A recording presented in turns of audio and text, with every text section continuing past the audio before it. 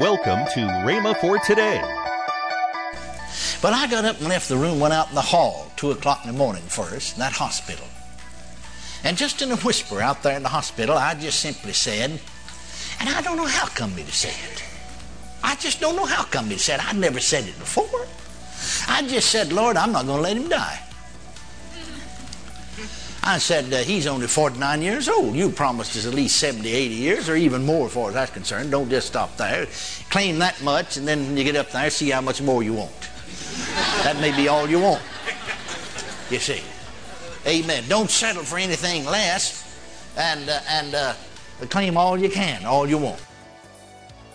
Welcome to Rhema for Today. Kenneth E. Hagin continues his teaching on the believer's authority. More next on Rhema for Today Radio.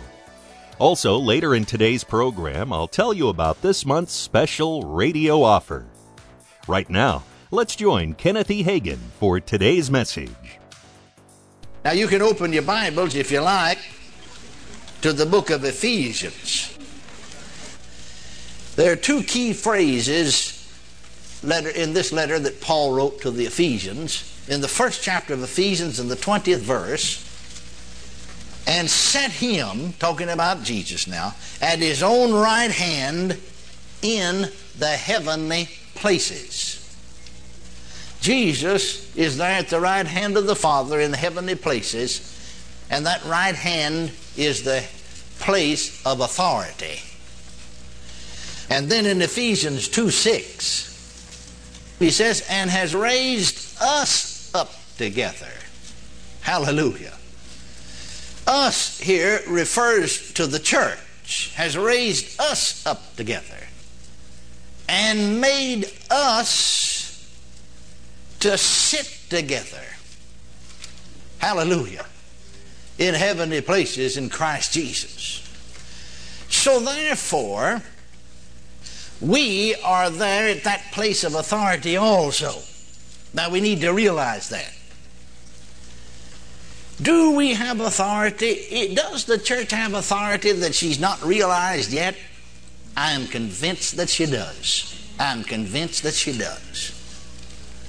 I'm convinced that there may be a few of us that's gotten into the edge of that authority. But I'm convinced that before Jesus comes again, that there's going to be a whole company of believers that arise up with the authority that's theirs, know what's theirs, and do the work that God intended that they should do. I think sometimes we sort of stumble up on some of these things. I'll tell you the thing that started me to searching along this line and studying along this line, because a lot of times we just go along with what's been taught us. We don't do any searching of our own or think beyond a certain place. But in the last church that I pastored, my Sunday school superintendent, who was a pumper in the East Texas oil field, fell off down into some machinery out there on the lease.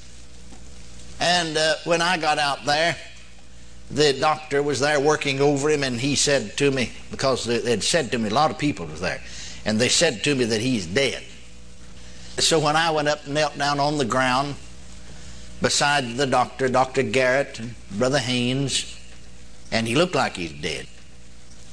And Dr. Garrett whispered to me and said, Brother Hagin said, I thought that he was dead, but said he isn't. He's not quite dead, but he will die. He can't live. And he said, you take Mrs. Haynes apart and prepare her. Well, I did take her to one side, and she said to me, before I could ever say anything, said, Brother Hagin said, Dr. Garrett don't think Daddy will live, does he? I said, no. Well, she said, isn't it wonderful that you and I have inside information? Hallelujah. That meant information inside the Bible, you see. We've got an inside, praise God. Are you listening to me? Isn't it good to have inside information? I said, yes, that's right, Sister Haynes, we'll agree. So we agreed and prayed, and he kept on living.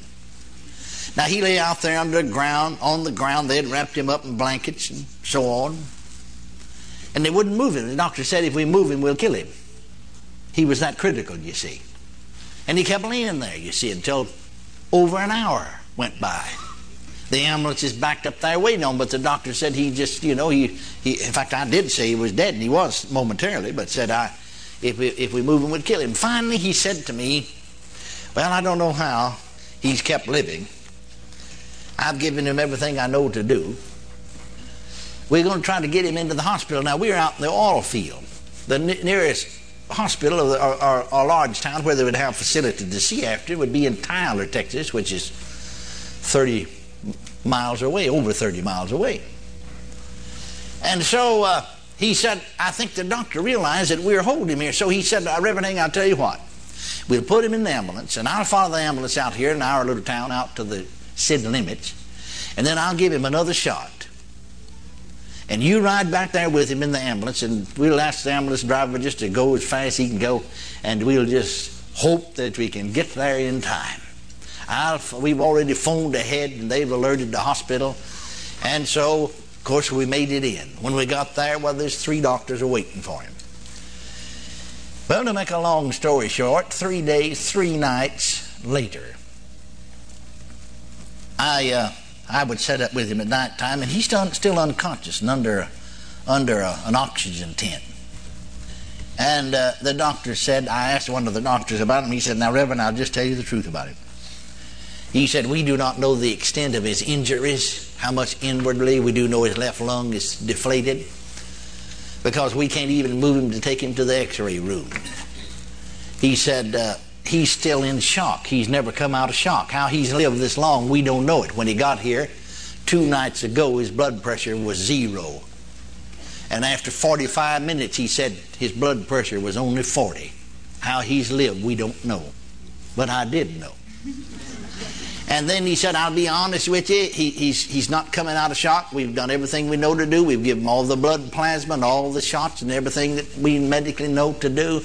And instead of him coming out of it, he's going the other way. I'll tell you the truth. He's going, and he's going fast now.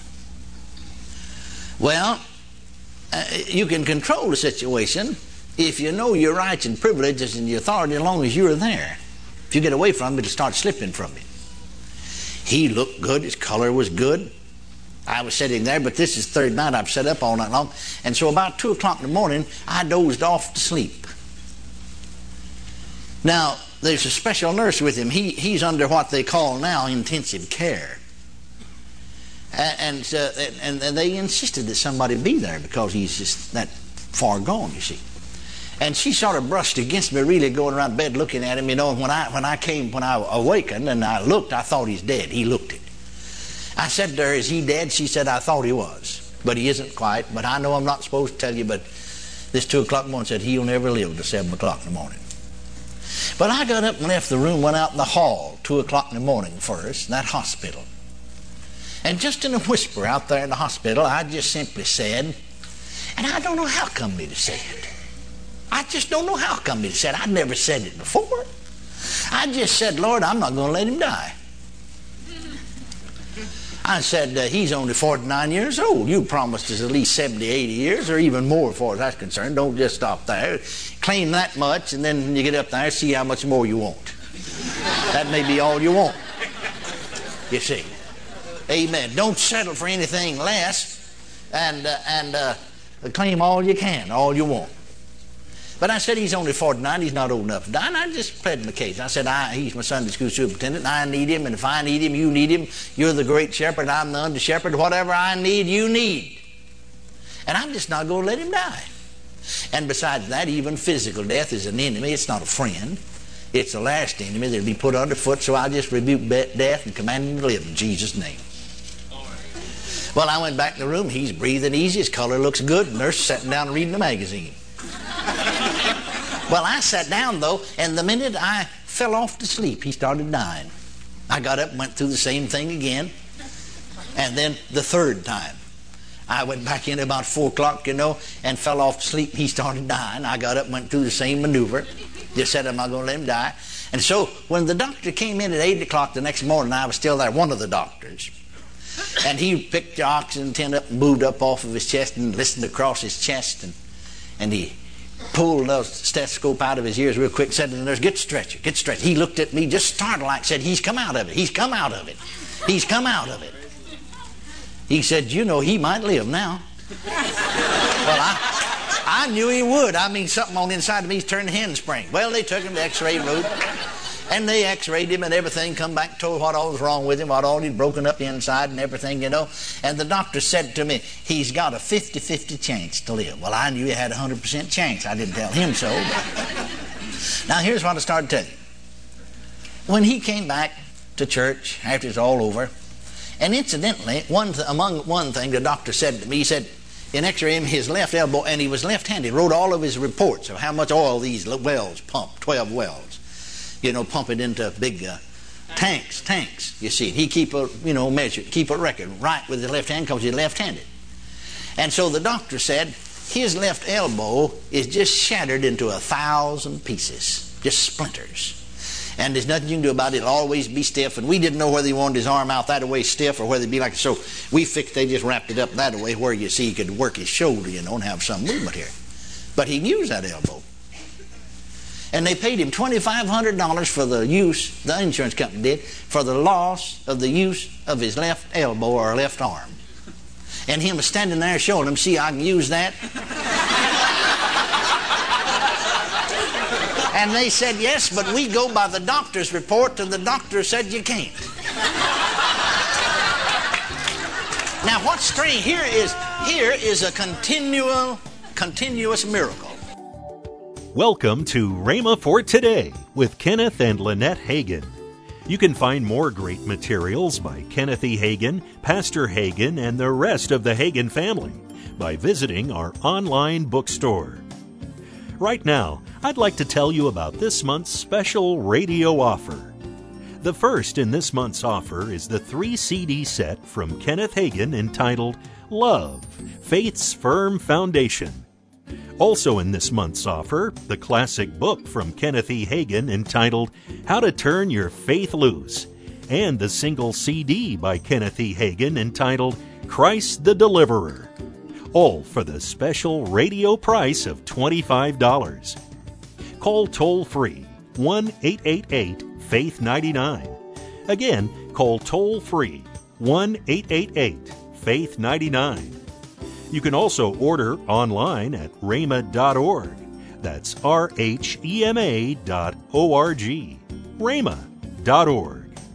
Or if you prefer to write to Kenneth Hagin Ministries, our address is P.O. Box 50126, Tulsa, Oklahoma 74150.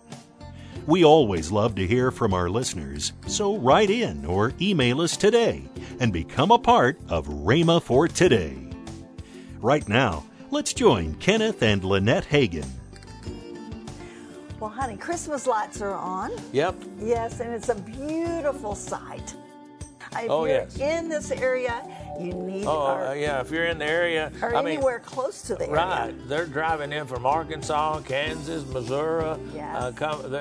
all over. That's right. I mean, we've been told that people come from Oklahoma City and other cities just to see these lights. That's so right. They are gorgeous. They are something else to see. In fact, at one time we were advertised on one of the channels on national television as one of the premier lights displays in right. America. That's right. So I don't know whether that's still so or not, but it was a few years ago. That's right. Call 1-888-FAITH-99. That's toll-free 1-888-FAITH-99. Tomorrow, Kenneth E. Hagin will continue his message on the believer's authority. That's tomorrow on Rhema for Today with Kenneth and Lynette Hagin.